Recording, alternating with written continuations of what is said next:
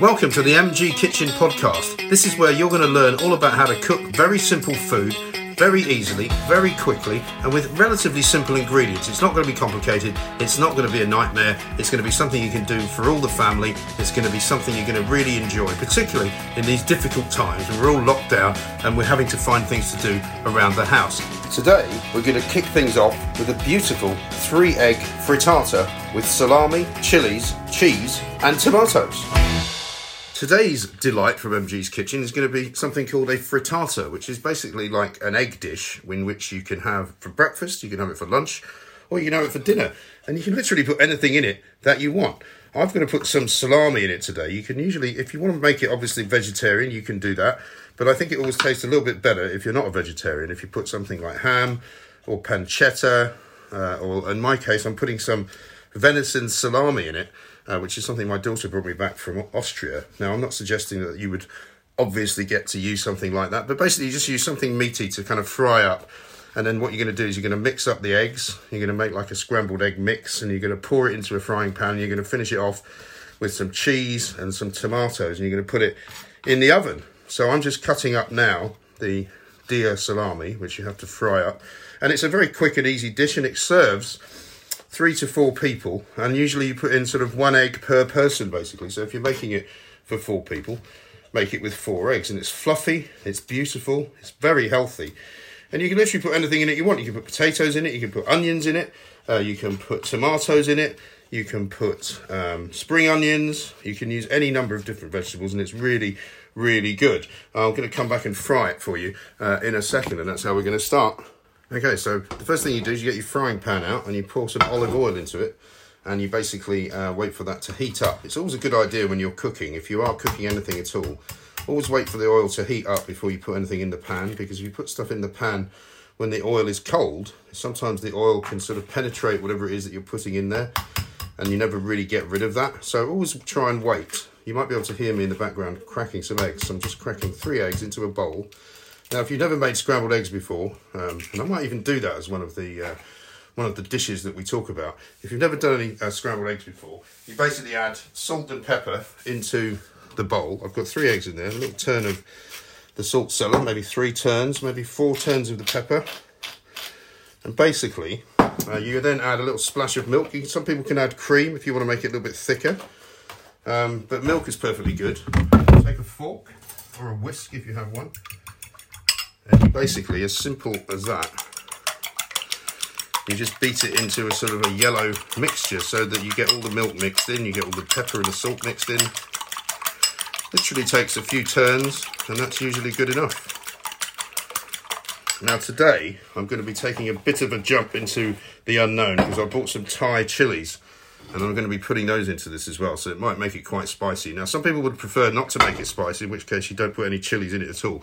But I quite like spicy food. I'm just putting the venison salami into the pan, and then I'm going to prepare the chilies. But be very careful when you prepare chilies, because one thing you don't want to do is get any kind of chili type substance anywhere near your eyes or any other delicate parts of your body. So when you cut them, you make sure that you clean your fingers very carefully thereafter. And I'm just chopping those up here on the cutting board. You should be able to hear some frying going on very shortly. But this is basically the frittata that I'm making is a frittata with salami, chilies, tomatoes and cheese. And it's going to be absolutely delicious. Now, as you can hear the salami sizzling away in the pan there, the thing you've got to do while you're waiting is to put the oven on, right? So what I do is I've got an electric oven here. So whenever I'm heating up the oven, here is switching it on. Some people say, there's no point in putting it on maximum because it doesn't heat up any quicker than if you set it to, say, 200, which is where you want it to be.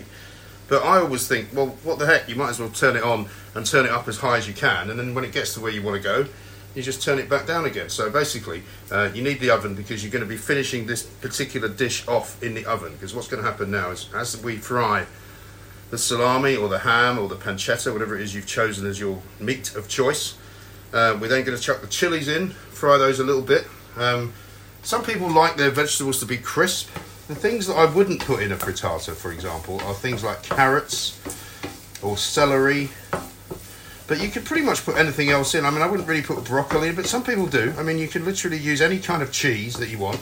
You can use any kind of vegetable that you like. The great thing about a frittata is that it's a very democratic type of breakfast, because you can basically just use whatever you've got in the cupboard. So if you've got, say for example, some vegetables that you need to use up, I'll tell you about how you can make vegetable soup at one of the next podcasts that we do, because that's really, really easy to do. And the one thing you never should do is throw food away, right? So if you've got any food knocking around the house and you want to make something with it, a frittata is always a very good idea. I've got a tomato here which is just about on the turn, which is not to say there's anything wrong with it, but it just is getting quite soft.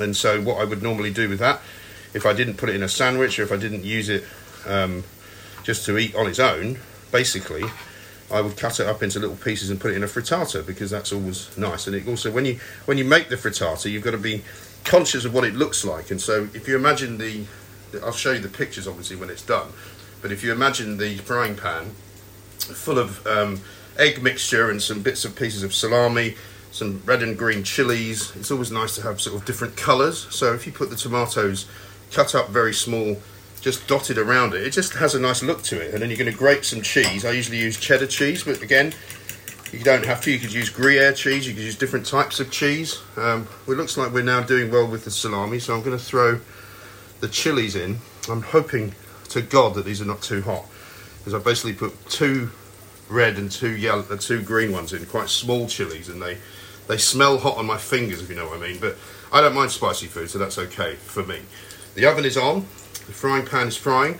We've mixed up the egg mixture, so we're really ready to go. So we're almost ready now to put the egg mixture in.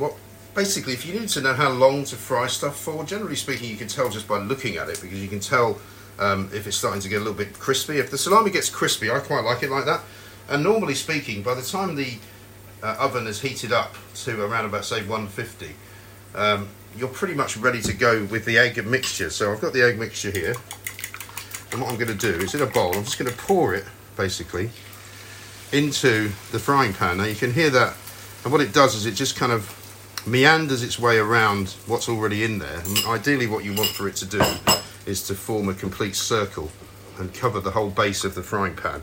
You don't want to use too big of a pan. I've got a medium-sized one here, but obviously it depends on how many people you're feeding. And then anything where there's a bit of a gap, where, for example, there isn't any salami, that's where you drop the tomatoes in. I'm just dropping the small pieces of cut-up tomato in like that. Okay, and basically what's happening here is that the bottom of the frittata, a bit like an omelette, is setting, so you can see that the egg is getting a little hard there. But of course, the reason for us putting it in the oven is because you want it to not just be done on the bottom, you want it to be done on the top. And so it's a little bit like an omelette, but it's a slightly different. I've cut up a little bit of parsley here to give it some green. So basically, it looks rather nice. So it's got a little bit of colour going on. And while we're about that, I will take a picture of it. So now the only bit left to do, and you have to be careful it doesn't overcook the bottom, because you don't want it to be too burnt. If you feel like it's overcooked at the bottom a little bit, then just take it off the hot plate, right? And now I've got some cheese, got a little bit of cheddar, very nice mature cheddar, and you just grate it straight on. Now, if you're particularly well organised in the kitchen, what you might have already done is grate it off to the side on a plate, and then in which case you just distribute it over the top. But of course I haven't done that because I'm not that well organised. You know, I got all my ingredients out ready beforehand, but I didn't grate the cheese. So I'm just grating the cheese now, as you can hear, and just enough to cover it, and then that'll melt, you see, rather nicely onto the top of the frittata. And as I'm checking now the temperature of the oven, it's just about right. It's just under 200, about 180. So you're now ready. And make sure, by the way, if you're going to do this in a frying pan, that the frying pan can be put in the oven, because if it can't, then you're going to have a bit of a problem there. I'm just about to put this one in, and let's see how we do.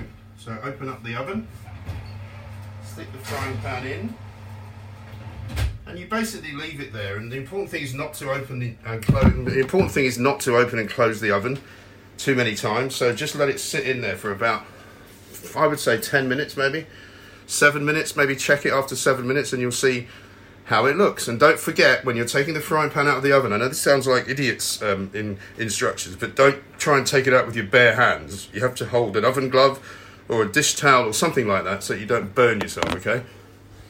The time has come to check on the frittata. It's been in the oven now for about 6 minutes, so it should be coming up nicely. What basically the heat in the oven does is it makes the top of the frittata rise.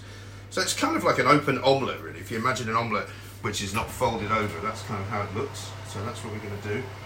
Open up the oven, take it out, see how it looks. And it is looking pretty good. Pretty good indeed. There we are. It looks beautiful. I'll be taking a picture of that momentarily. Now the final bit, which is again sort of idiot-proof instructions. Always keep your oven glove or your dishcloth handy, because you will be tempted as you start to serve the frittata out. You're going to be tempted to grab hold of the frying pan handle, and don't forget it's been in the oven for quite a few minutes. So what you don't want to do is put your hand on that, or else you will get a 3rd-degree burn, and that's what we want to avoid. What I tend to do is I leave it to sit for a few minutes, and then basically use the wooden spoon or whatever the utensil you use to basically stir the stuff to cut it up. You cut it across in half, and then you cut it across again the other way, like you're doing a pizza. So basically, you're splitting it up into 4 pieces.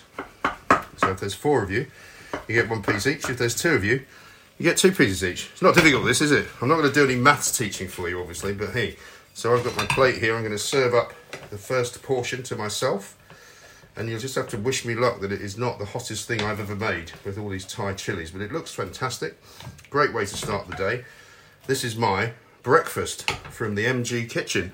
Here's what you'll need for the salami and chili frittata. A little bit of olive oil to set the pan going. You'll need 3 to 4 eggs, depending on how many people you're cooking for. A little bit of milk, 2 to 3 inches of salami if you buy it as a sort of sausage. You chop that, of course. 1 to 2 fresh chilies, depending on how spicy you want it to be. You chop those as well. 1 tomato, which should be diced. Some grated cheddar cheese and some parsley. And that's it. Join me again next time for another episode of MG's Kitchen. Don't forget to like, comment and subscribe. And if you want to show me your creations, tweet me at MG's Kitchen.